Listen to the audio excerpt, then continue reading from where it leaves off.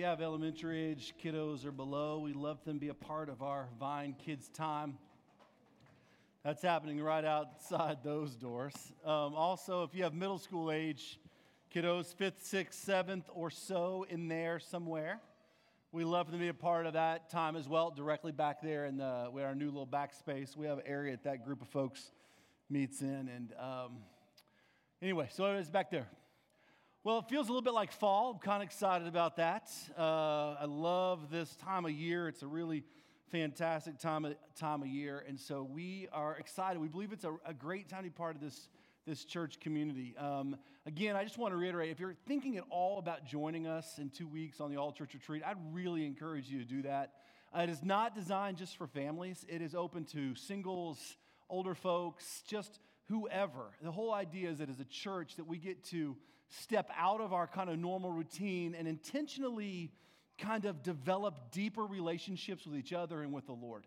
It really is an awesome opportunity to take your family or your spouse or just take yourself out of the context of the world for just a little bit and just say, God, I want to get to know the people that I worship with. I want to get to know people that are part of this community. We believe very much kind of that, very strongly, I guess is a better way to say it, that our church community is really developed around this idea of covenant, that if you've gone through a new member class, you kind of know what that means, but that we covenant with each other to try and be relationally intentional. And so this all-church retreat really is a design to do that, to take us out of the world for just a little bit, spend time together, spend time with your family, just regroup and engage with the Lord. And so if you're on the fence at all, let me know. If you're thinking, hey, I don't know we have the resources to pull that off, let me know. We've got all kinds of help, and so we want to get as many folks there as we possibly can. Community is vitally important. It's actually part of what is being reminded to these scattered believers in the series that we're in called To Life. So we started about 5 weeks ago looking at the book of 1 Peter. The idea behind it really is this thing that we are called to life, this life that we are called to is really challenging. It's hard. We've explored that several weeks in a row, like life is hard.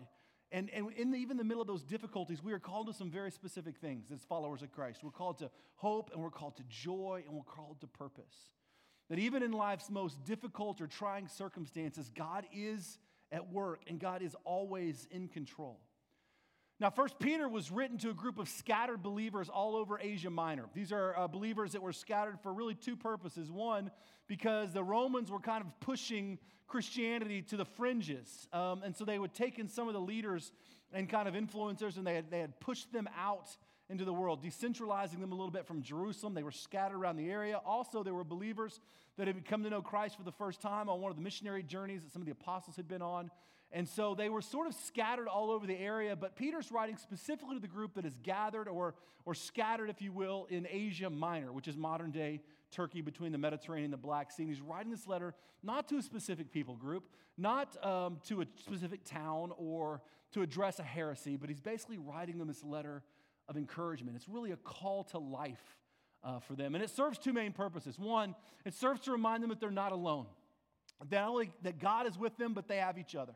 That even though the culture may tell them it's not a Christian culture, or you may only have one or two other believers in your area, that you are still not alone.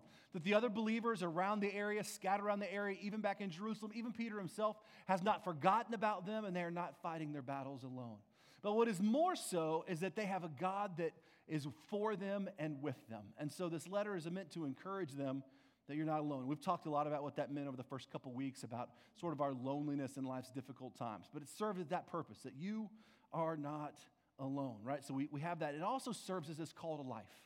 To tell them also that just because the plight you're in does not mean that you can't have a full, abundant, and incredible life right where you are. And so it's this call to life. It's this reminder that they're not alone. And it's this letter of intense encouragement and a powerful drawing them into the life that they were called to in Christ. And I think for a lot of us, we need that. We need to be reminded that the things that we walk through in this world are not things that we're alone in, that there are other people that are walking through difficult circumstances or trying times, or that in your own kind of fears or struggles or even failures, that you're not alone, that God has given us His presence. He is Emmanuel, God with us, and He's given us this incredible community of believers that we are to walk through life with, and that we are meant for something amazingly beautiful, a glorious, beautiful, incredible life. Not a life of mediocrity that just kind of gets by, but a true, joy-filled, hope-filled, purpose-driven, amazing life. Those are things that we need to hear. So a couple of things in light of today's texts that I want to kind of bring to your attention that are going to be really important before we kind of dive in and open up 1 Peter chapter 2, verse 13 through 18. A couple of things I want to remind you of that are going to be really important for today. So we've been saying this all along, but I'm going to say it again because it's super important. We have to understand context. So context is important when understanding Scripture. We do not get to just look at Scripture and just pick it out, pieces that we like and don't like, leave those behind, take the ones that apply to us, lift them out of their context and say this is what they mean. We have to deal with Scripture in context, and we have to know its historicity. We have to know kind of what's unfolding in those times. And I've mentioned this multiple times and kind of alluded it to this morning, but persecution at that time was extremely real. The emperor is Nero. I'll tell you a bit more about him in a little bit, but Nero was a really bad dude, and he was awful. And if you've ever read any early Christian history, you would know that Nero is the one that began the Christian persecuted movement in the first century. He's the one that put the Christians in the arenas and all these sort of horrific things that you've read over the years. That's really at the hands of Nero. And he is emperor, and persecution was very real. And waking up, these believers scattered across Asia Minor were living in that reality. So persecution was real. It was not a Christian culture. We live in a Christian culture here in Oklahoma City. And the reason I say that, even though I may not feel that way morally, is that you are under no threat, most likely, because of your Christian faith here. In fact, the majority of folks are plenty okay with you going to church on Sunday morning. They're fine with that. In fact, your employers don't punish you for that. Your family probably has not ostracized you for that. In 2013, last time I looked, there were 1,668-ish churches in Oklahoma City. So we live in a very kind of churched culture. That was really not the case, right? You may be 1 or 2 or 5 or 10 believers in your entire area or city. You were a first-generation Christian. Your grandmother was not a believer. This is the first century, right? So it was not a Christian culture. So you have these two things that are very strongly at play with each other. And then you've got the idea, too, that the church was really different. It's not what we're doing here. This was not the way the church looked. The church at that point in time was still small gatherings of people that really got together for two reasons. One, to worship, and two, out of necessity. They got together to share things like this letter that Peter wrote, to talk about it, to encourage one another, to worship the Lord, to break bread. And they got together because they had to. Because in order to live in the culture that they were in, the life they were in, they had to share resources. They had to get together and pool their things together. They also huddled together for safety because they were living in a place where life was hostile to Christians. Now, it's important to keep those things in mind. It's the first thing I want you to remember, okay? The situation and sort of historical context that we're in. The second thing I want you to understand is that these passages that we're going to look at this week and next week are really hard. They're really challenging. They're going to deal with things like submission to the authority of the government. They're going to deal with things like submission to masters and slavery. The things that sometimes we don't want to have to deal with. In fact, the reality is for a lot of us, when we read Scripture, even in our churches when we teach Scripture, we tend to run into these things and then either gloss over them from this really high level or just sort of skip them altogether. Because we don't want to really have to deal with the complexities, the beautiful complexities that are there. But as my kind of heartbeat and philosophy is, what fun is that? So we're going to kind of get in the nitty-gritty and dirty of these things. Because Scripture is never false. It is true, and it is right, and it is real. And so when there's things that are hard, we have to get in there and elbow them around and figure out, what is God saying? What's the context that we're in? And how does it not only apply to my life, but how do I live it out? And so we're going to be dealing with some of those complexities today. And I need you to understand, too, that as we talk about them, we talk about government, that there's not a political agenda on anything that we speak of, period. End of story. I'll reiterate that like 1,000 times. And I say that out of a very specific context. Years ago, I was preaching. This is before I was here. I was preaching, and I mentioned a statistic that President Obama had mentioned in a speech that he gave. And that was the exact context, all right? A statistic that Obama had given in a speech that he had said, and then I used that statistic as part of my sermon. Afterwards, I came up, this lady just hugs me. Thank you so much for preaching about President Obama, right? I thought, Afterwards, I get a letter in the mail, handwritten letter. There is no way that you should occupy one of our pulpits. Never you should ever speak of President Obama. And I thought, this is awesome. Really fun times I'm living in. Didn't pro-Obama, didn't bad Obama, just a statistic, but people hear what they want to hear. And so what I need you to do is change the filters on your ears. All right? Do not listen to what you want to listen to or what you don't want to hear. Because when we're dealing with things like government and submission to those things, you're going to be naturally inclined to hear things that probably aren't there. So focus on that. Okay, so that's the second thing I want you to pay attention to. The third thing I'm going to mention before we dive into it is this. We're going to try and do this from a little bit different perspective. So instead of taking a 36,000-foot view where we kind of just overview and see it and lift up the big principles, we're going to try and do this at about 15,000 feet, right? Because I don't want to get on the ground and get hung up in the weeds, which we can really easily do by talking about one specific instance or the exception to whatever the rule is or all those kind of things. It'll make sense in a moment. But we're going to try and cruise at about 15,000 and see the details of what's happening, how that works and how it applies to us and how we live in that without kind of getting caught up and trapped in arguments that probably aren't there. Okay, it'll make sense in just a little bit. So that's kind of how we're going to see this, and I need you to do that. So kind of remove those filters, understand our context, and we're going to take a look at it from a little bit different perspective this morning. So if you have your Bible, I want you to go ahead and open up to, now that you're sufficiently freaked out, we're going to open up to, it's actually not even that bad, but I get in this place where I want to make sure that what I'm getting ready to unpack from Scripture, you understand where my heart is and what I'm trying to do, which is just to fillet Scripture open, right? And let God teach your hearts. That's kind of really where we are. And so if you've got your Bible, I want you to open to 1 Peter chapter 2. I was going to do both these sections today. There's a section on submission to authority in government, and there's a section on submission to masters as slaves. And I'd set out really kind of intentionally to do them all, put them together. But about 12:30 last night, while I was still kind of moving through this, I thought, you know what, we're just done. So we're going to be doing the second part next week. All right, so just keep that in the back of your mind. But we're going to read the whole text today so you can understand it's kind of how they fit together. And then we're going to do the first part today, second part next week. So let's take a moment before we open God's Word. We dive in there. We begin to tear it apart a little bit and look into it intricately and see where it fits and applies and how it changes our hearts. Let's just take a moment and let's just pray together. Lord, we do thank you for the Word of God, that it is beautiful and that it is complete, that it is true and it is not false. God, we thank you that it is your tool for our hearts and it is your love letter to us. And so, God, we ask that you would teach us this morning, that you would just teach our hearts. God, we ask that you would allow the things that we brought in here, which have become hindrances at times. A lot of us are sitting here with some fears, with some really active sin, with some really broken relationships, with some really honest anxieties. All of these things, Lord, can be used by the enemy as a deterrent to hear you. And so, God, I ask you to remove them, to just kind of core us out a little bit, pull the center section out and just speak to our hearts. Take a moment in your own heart and just ask the Lord to teach you this morning, just to speak his truth to your heart, whatever it is that you may need to hear.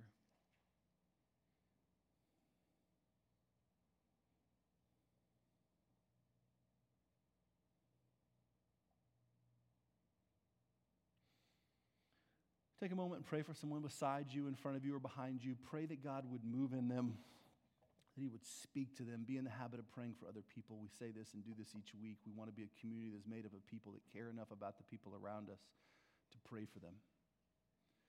So pray for those folks. Pray that God would move in their life, even if you don't know them or have never met them. Just pray that God would move in them.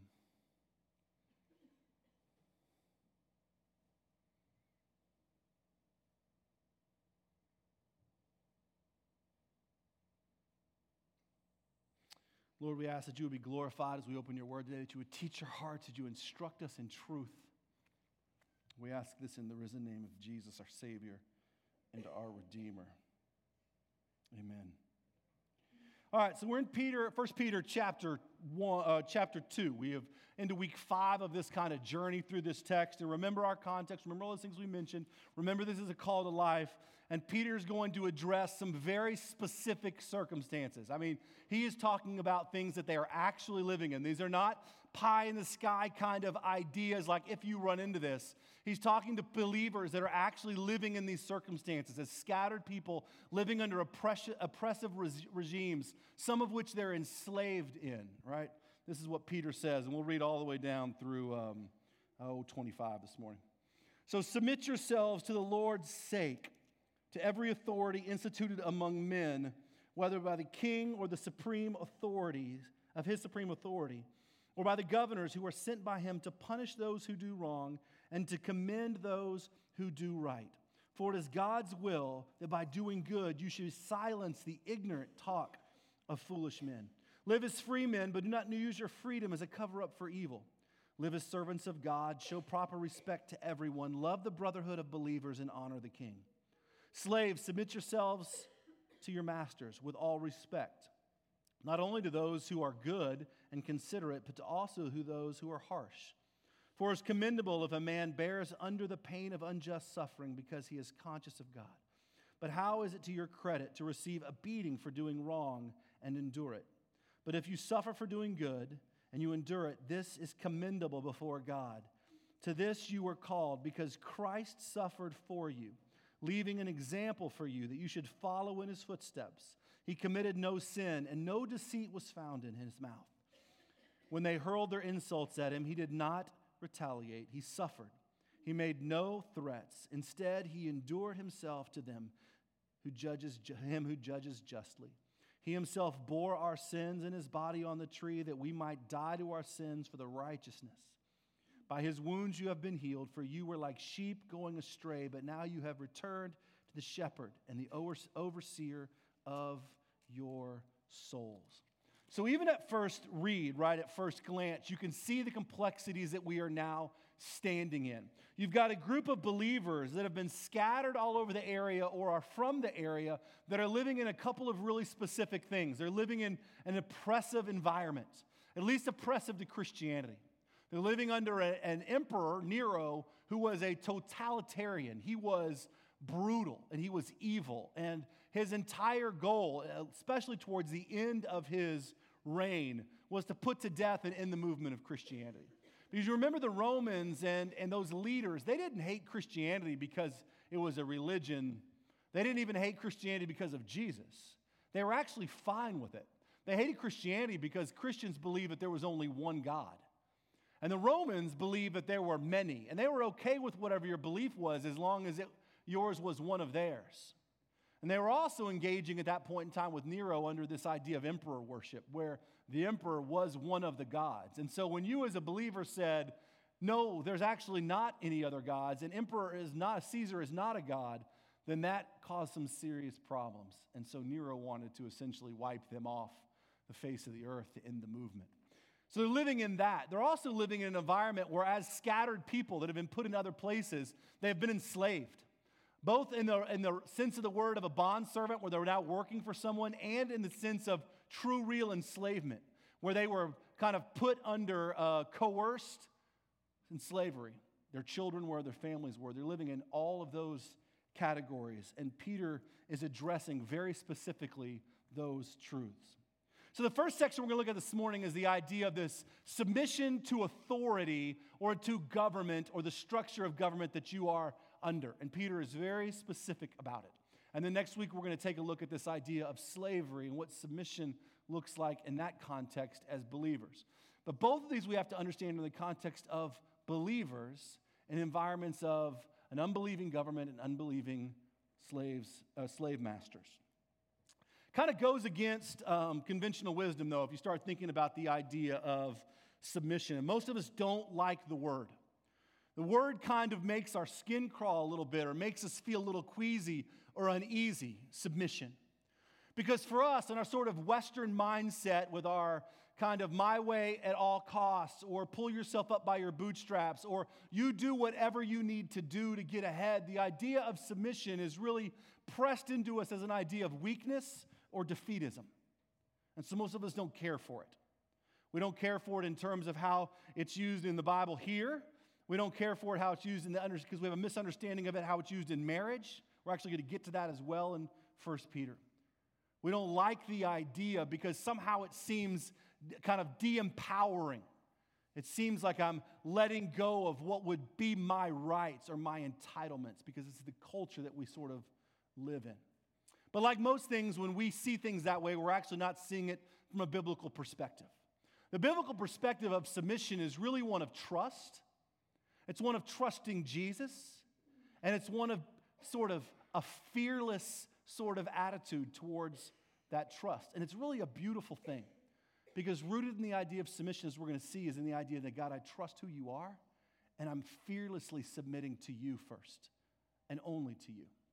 And so it's important to understand that Peter's not writing to these believers to submit for the sake of just submitting. He's writing them to submit with purpose, to give their life to those that they are under with a purpose that is much bigger and much more beautiful than just the systems they're sitting in. So let's take a look at those, because there's actually 3 of them that we see right off the bat of reasons why we need to live as followers of Christ with a submissive attitude into the authority and the governmental structure that they are under and that they are living in, and that transfers over to you and I. It says this: submit yourselves for the Lord's sake to every authority instituted among men, whether the king as a supreme authority or the governors who are sent by him to punish those who do wrong and commend those who do right. So he says, listen, submit for the Lord's sake to the king, to the supreme authority, the one who's in total in charge, and even to the governors that he sends out, whose job it is to punish those that do wrong and commend that those do right. So he says, listen, as people that are living in these areas, submit for God's sake to whoever's in control. It's hard. This was not an easy system to submit into. You didn't understand it, you didn't believe it, you didn't agree with it, you didn't like it, and it was trying to kill you. And yet Peter says, submit. And the first reason and purpose we see behind this is he says, submit for the Lord's sake. In other words, submit to honor the Lord.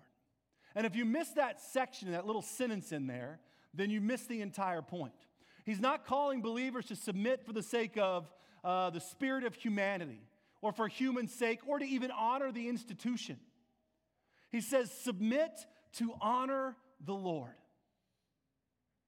The reality is submitting to the authority above us is trusting in Jesus, that he is still absolutely and totally in control, even when the things that are around us aren't going our way or don't seem to be for us.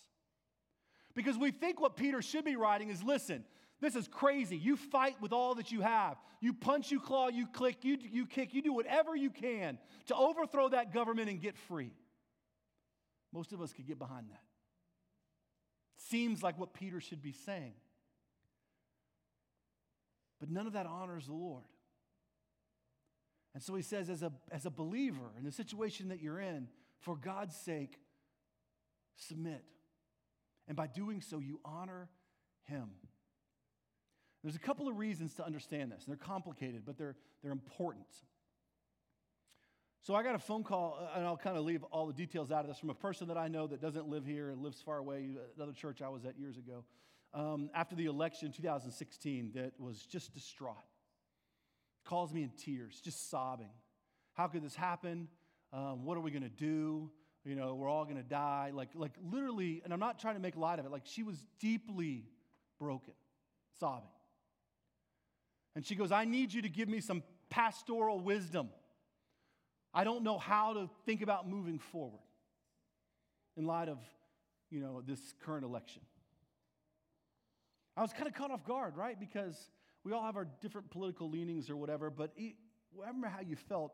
I wasn't feeling this sort of doom, like the world's going to totally end. May not agree with this or agree with that or do whatever, but I didn't feel like the world was going to end. I was kind of caught off guard. She's sobbing. She goes, tell me something I need to hear. And I was like, well, I'm going to tell you something. I don't know if you need to hear it or not. But here's the reality, is that God is still God. Like there's never been an establishment of a government upon this earth that God did not know about, was not in control over, and was not sovereign over. Even the worst and most horrific things that you can imagine, God has never not been God. He has never not been sovereign. He has never not been in control. So as desperate as you are now does not remove God from his throne of being God. What's important to remember in this entire context is that we've got these two kingdoms at play.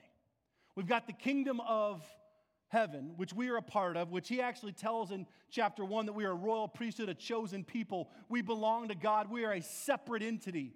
But we are also living as aliens and strangers in a world that also has a kingdom.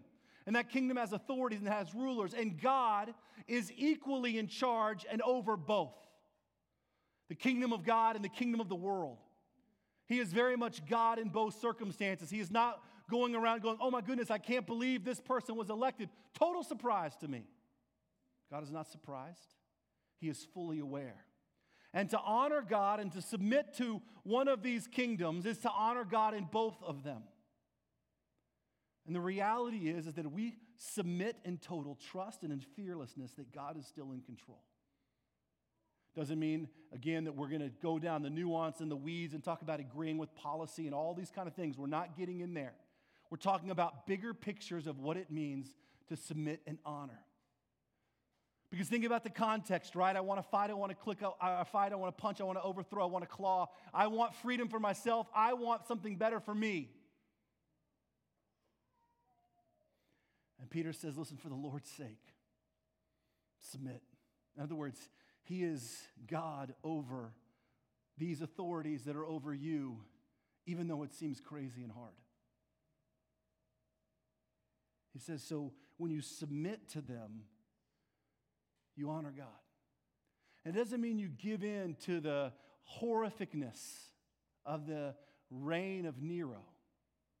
Doesn't mean you agree with any of those things. It just means that by honoring God, you're not going to live a life of rebellion. The gospel and rebellion don't actually fit together. Doesn't mean that you don't speak out or have your words, do whatever, but when it boils down to trusting Jesus, I'm going to honor the systems because God is over them. And by doing so, I honor the Lord. We live in both the kingdom of God and as aliens and strangers in this world. And we actually honor God by how we live in those contexts. So we submit for the purpose, first and foremost, of honoring the Lord. What that means is that how you speak and how you live and how you act in whatever system of government, whatever system you're in, whoever is president or not president, whoever is governor or not governor, mayor or not mayor, doesn't change how you should act and live and respond in terms of honoring the Lord. And nobody really wants to hear that or talk about it, but it's just true. There will be a time in your life, if it hasn't happened already, where someone will be elected that you hate, that you don't like, that you can't stand, that you wish wasn't. It's probably happened in the past 12 years. Fall into one of these categories somewhere. How we live, how we submit, how we speak, how we draw breath in those contexts that we don't like actually can be a way to honor the Lord or not. I'll get into this a little bit more in just a minute. So he says the purpose, right, of submission first and foremost, like anything else, is to honor God. Not to honor yourself, not to free yourself from struggles, not to make life easier for you, but to honor the Lord. He says there's also another purpose. We also submit to bear witness to Christ. Listen to what else he goes on to say. He says this, he says, for it is God's will that by doing good you should silence the ignorant talk of foolish men. Now, foolish men is an idea that comes out of Psalm 14, and it basically says the foolish believe there is no God. So he says, by doing good, by living this way, you silence the talk of those that don't believe in this God that you believe in, which would describe pretty much the entire reign of Nero. They didn't believe that God was the only true God. And he says, by living and doing good and right and submitting, you are actually silencing the talk of ignorant men, people who do not believe that God is who he says he is. In other words, by living in this submission and honoring the Lord, you are bearing witness to the cross of Christ. that as they institute and push and do all the things that governments will do and try and silence you and trying to kind of ridicule and tear you up and beat you and all those kind of things that these governments were doing, as you live a good and true and submissive life, first to the Lord to honor Him, you're going to silence the mouths of people that tell you there is no God. They are going to see Jesus at work in you. They are going to see God in you and how you treat and how you act and how you live. In other words, the way that you live in the context of these struggles really matters because it bears witness to the cross. Now, here's the thing. You've seen this. You've been on social media. You've engaged in some ridiculous political discussion on social media. You've seen people that you once respected or thought you did. You've watched how they speak about people or to people, and you've thought to yourself, what a horrible example of someone who says they love Jesus. Every single one of us has seen it or been a part of it. What Peter's saying is that how you act, live, and submit in these contexts actually bears witness to the cross of Christ. Don't give them reason, right, to fill the air with you're judgmental, you're cynical, you're hypocritical, you're awful. Submit. Honor the Lord. And you don't look at that ruler and say, I honor you because you're you. You say, I submit to your authority because God is ultimately reigning over you, and I submit to honor Him, even in the wake of you doing the things that I don't think are right. I honor my God and the worlds that He has created and put together by giving you essentially the respect and authority that God has given you for this temporary time. And by doing so, I honor Him and I live like Jesus. Think about Jesus' movements with Pilate, right? We went through all this in the Gospel of John. Jesus submitted in such a way that silenced the mouths of ignorant men. They couldn't believe that He was silent to all these charges. That He didn't lead a rebellion with clubs and spears and knives and torches. So our submission with purpose honors the Lord, and it bears witness to Christ. The third thing he says is that we also submit for one really key and important reason, or another key and important reason. We submit because we're free. Live as free men, but do not use your freedom as a cover-up for evil. Live as servants of God. So what Peter's talking about is not freedom in terms of being under a government. He's talking about freedom from sin. You have been set free. We know this from John chapter 8, right? John chapter 8, he's saying, listen, you have been set free from the slavery of sin. And because you have been set free, you are always free. And he who has been set free is free indeed. John chapter 8. Peter knows that as followers of Christ, you have been liberated from sin and death. You have been liberated from unforgiveness, from resentfulness, from hatred, from all of those things that once captured your soul. You have been set free, and you are called to live as free people.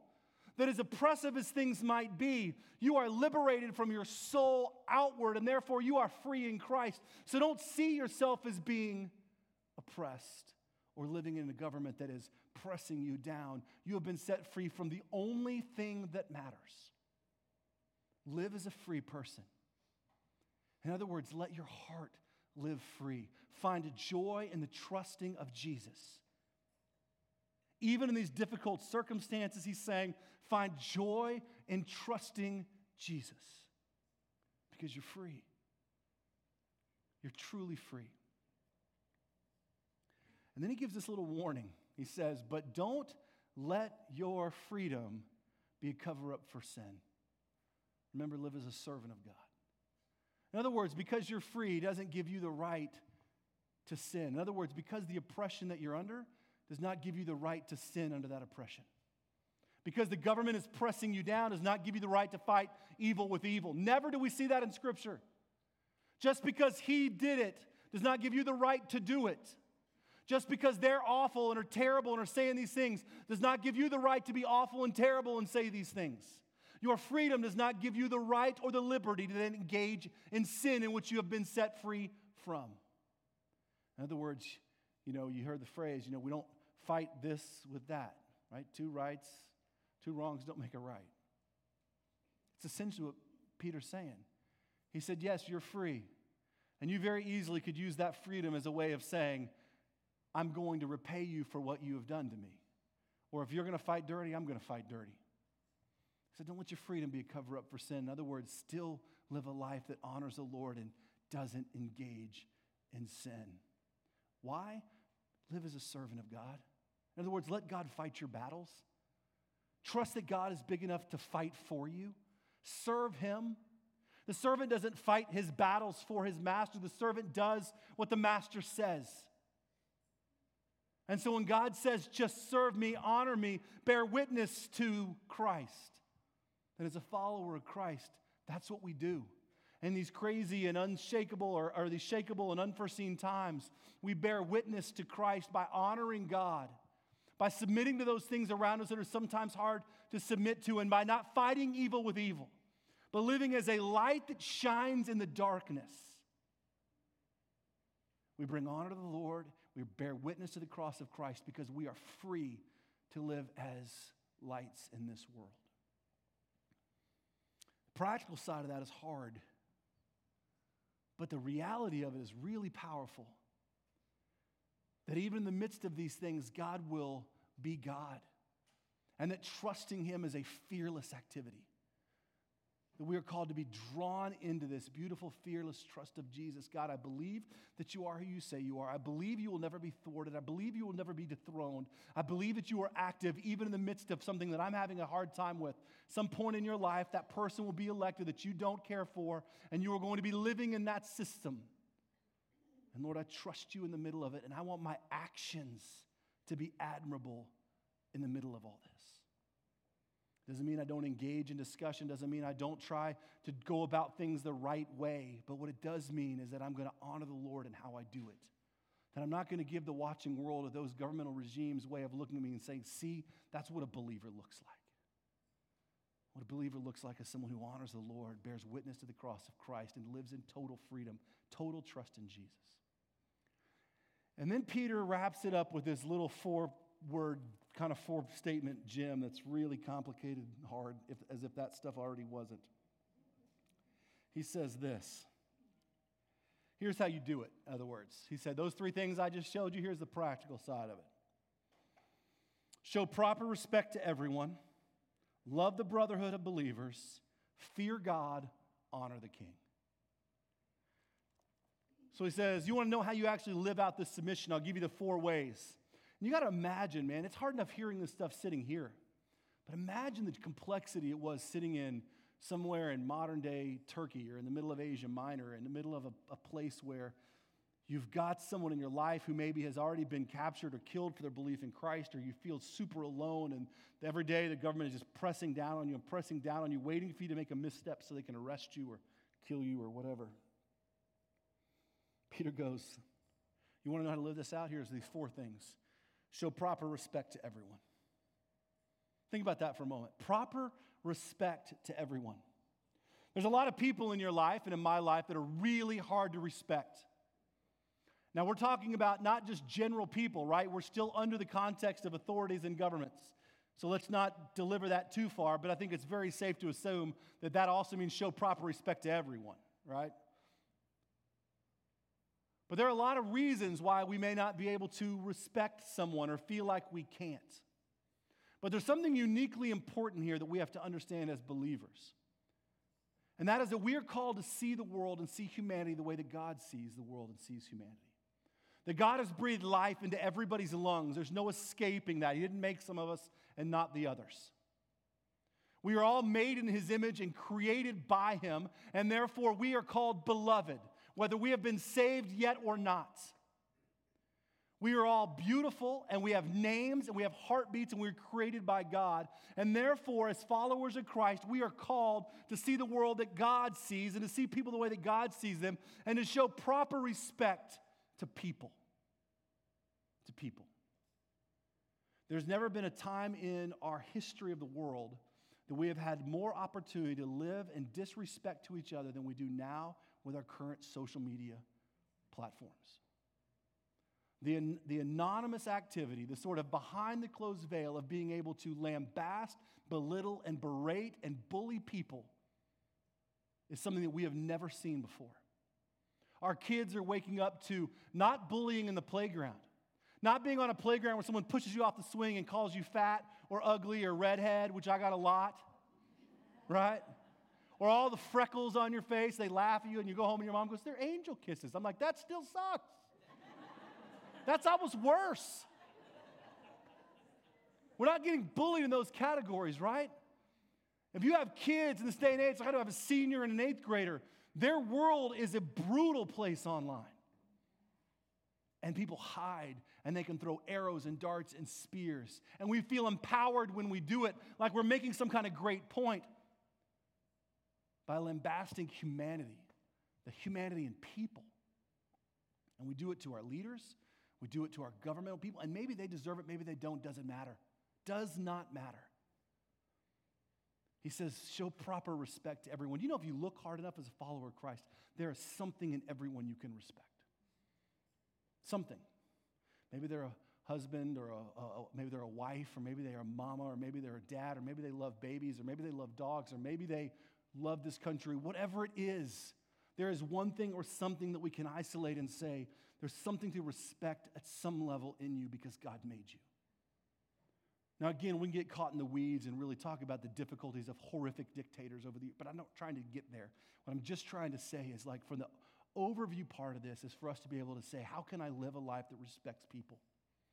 Even people that are hard. Even that boss that you have that's just brutal. The one that has no soul. It says, show proper respect to everyone. How you engage online, how you treat people, especially in the wake of how they treat you, is incredibly important. Remember, this governmental thing in terms of what the believers are living in, they acted first. The government did. They're oppressing them. They're persecuting them. So how the believers respond is what Peter's addressing.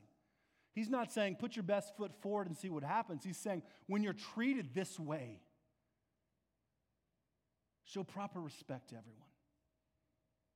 It's hard to do, but it's incredibly important. So I'm going to not just take the high road and go silent, but I'm going to attempt to be respectful in the way that I communicate with people that I disagree with, politically, socially, biblically, theologically, whatever it is, even the systems of government that are in play that I disagree with, policies or things or the way they live or whatever it is, like, I'm going to be respectful because Christ calls me to that. And even at my worst, Jesus still loved me. And if he loved me, then he loves everyone. So I'm going to show proper respect to everyone. Second part, he says, love the brotherhood of believers. This is really, really cool because the most cynical place that most of us live is actually here. I don't think most of us are even as cynical towards our government as we are to other churches. And I'm being really honest. Like, I think we judge other churches more harshly than we judge even the worst things that are happening in our culture. We judge them for their coffee cups or the lack thereof, for their buildings, their rock climbing walls, their smoke machines, their old music, their new music, their whatever they treated you when you came by, for the lack of parking for the elderly, for too much parking for the elderly, for no children's signs, for these children's signs. We laugh and we scoff and we mock and we think, how are they even a church? I hear it constantly. I'm in it. I know it. I understand it. Peter says, listen, love the brotherhood of believers. Like it or not, you are family, brotherhood, family with believers all over this city. Regardless what you like or don't like about their communities or think about their communities or what they've built or haven't built, whether it's First Baptist or Second Methodist or Third Lutheran or like 195th Life Church or whatever, or whether it's that crazy little group in the shopping center or that last church that's got like 3 members left but they're holding on to the glorious building. Whatever it is, brothers and sisters in Christ. Every single one of them. I don't know about you, but my family's hard. I'm assuming that on some level your family is hard. That you've got a few that you really love. You got a few that you have to love. And you got a crazy uncle that shows up drunk on Thanksgiving who you just wish would go away forever. And you've got that one grandma who's somehow still really racist and awful as a human. And she just gets worse every year. And you got a brother who's whatever. I mean, the reality is family is super complicated. So is church, man. Have you ever looked around you really and seen who sits in here? This is everybody else throwaways, right? These are all the people that nobody could make it at any other church. So you love the brotherhood, the family, whether they're next door or whether they're 3 blocks up the street or whether they're halfway around the world. Peter says, listen, love the brotherhood of believers. In other words, don't get cynical. You need each other now more than ever.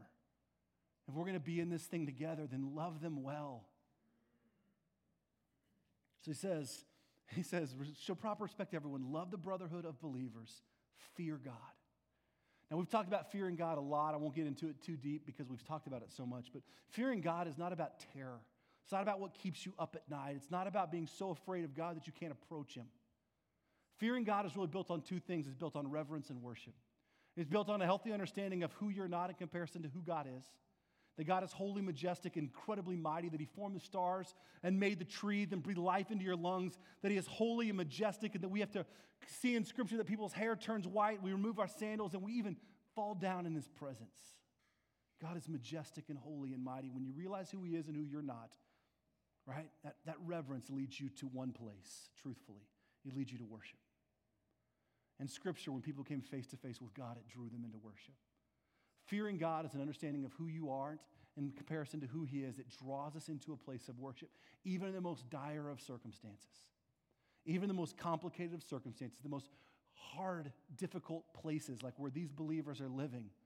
We're going to live in a place of trusting God's authority, of believing that he is totally and completely sovereign, meaning he is in control and there's nothing that happens outside of his power. And then it's going to draw me to worship him. I promise you, worship was not the first thing that these believers always went to in the middle of complicated, difficult, really hard life. But it's a reminder. God is in control and we're drawn to worship him even when life goes completely difficult. Show proper respect to everyone. Love the brotherhood of believers. Fear God. And then lastly, he says, honor the king. There are all kinds of places in Scripture where we see this. Honoring that king who we may not agree with, right? Joseph does it with Pharaoh. He gets kind of thrown in jail on a bunch of trumped up charges that he didn't do, and he honors Pharaoh and he honors the guards, and God uses it to elevate him to a place of prominence that he's going to bring about the entire movement of redemptive history through Joseph. Right? We see the guys do it when they're facing, Daniel knows when they're facing the awful, evil ruler of Babylon, Nebuchadnezzar. Even though they stand in priority to the Lord, they're respectful and honorable to the king. We see the way that David treated King Saul. Even when Saul was trying to kill him, David wouldn't even speak ill will against him because he believed that God had raised him up for that time, even though that time was trying to kill him. He still honored the authority that David had. There's all kinds of places in Scripture where we see that. That just because we don't like something does not mean that we get to dishonor it. Hard as that is. So we honor the authority. Why? For the sake of the Lord. Because we bear witness to Christ. And because we are totally free. Submission to authority is actually, it's a movement of trusting Jesus. It's not a lay down and die. It's a God you get all honor and glory. And that how Christians live in the world matters. Your words matter. Your actions matter. Your life matters. And it matters to the Lord, and he calls us to live in a certain manner. And all of that is an example of how Christ lived for us. He actually lived in such a perfect manner that we can model our entire lives after him. And that he loved us so much that he died for us. As the example of what laying down your own life and agenda means. And when we celebrate this table, this picture of communion, We're actually celebrating the modeled life of Christ. That he loved people, humanity, so deeply that he voluntarily gave his life as a sacrifice that if we trust and believe in him, we have eternal life in Jesus. This table is a picture of that incredible act of ultimately submitting to the authority of God. To saying, God, not what I desire, but what you desire. In fact, we even see that picture as Jesus is in the Garden of Gethsemane, saying, Lord, is there any way to take this cup from me? But not your will, but my will be done. On that very night that Jesus was betrayed, that he gathered his disciples, the night that he would be handed over, that everyone would scatter, that he would be put on a sham of a trial, and that he'd be set up to stand before Pontius Pilate the next day. On that very night, he got together with his disciples and he took this loaf of bread, well, not this one, but he took a loaf of bread, and he gave thanks and he said, this is my body broken for you. Do this in remembrance of me. In the same manner, he took the cup and he said, this cup is my blood shed for the forgiveness of sins. This is the new covenant poured out for you. That as long as we take up this bread and this cup, we are proclaiming the death and resurrection of Christ until he comes again. This morning, we'll take communion by means of intinction, which is a fancy way of saying as you come down to the front or to the back, we'll have two stations. Take a piece of bread, dip it in the cup, and eat. The Bible's very specific about the challenge that it is to examine our heart before we take this meal. To actually go before the Lord and ask God to root out the sin and the frustration and the mediocrity and the failure, to put it to death, to allow him to wash over us with his grace and mercy and come free, set free to this table. It is open to all those who profess in faith in Jesus Christ. It is not a denominational table, but it is for those who have placed their hope in him. Let's pray together as we invite our servers to come forward this morning. God, we ask that you would guard our hearts, that you would guard our minds in Christ Jesus. That as challenging as some of these words are, Lord, as much as they go against our human nature and human spirit, as much as they kind of rally against the things that we would maybe want to say or want to hear, they are no less true and they are no less powerful. But they are modeled for us in Jesus. That in his perfect and sinless life, he modeled for us a life of beautifully holy submission that submitted first to you for you and your glory, and to the authority of the world so that we might be able to bear witness to who Jesus truly was. That he was the Messiah, the foretold one.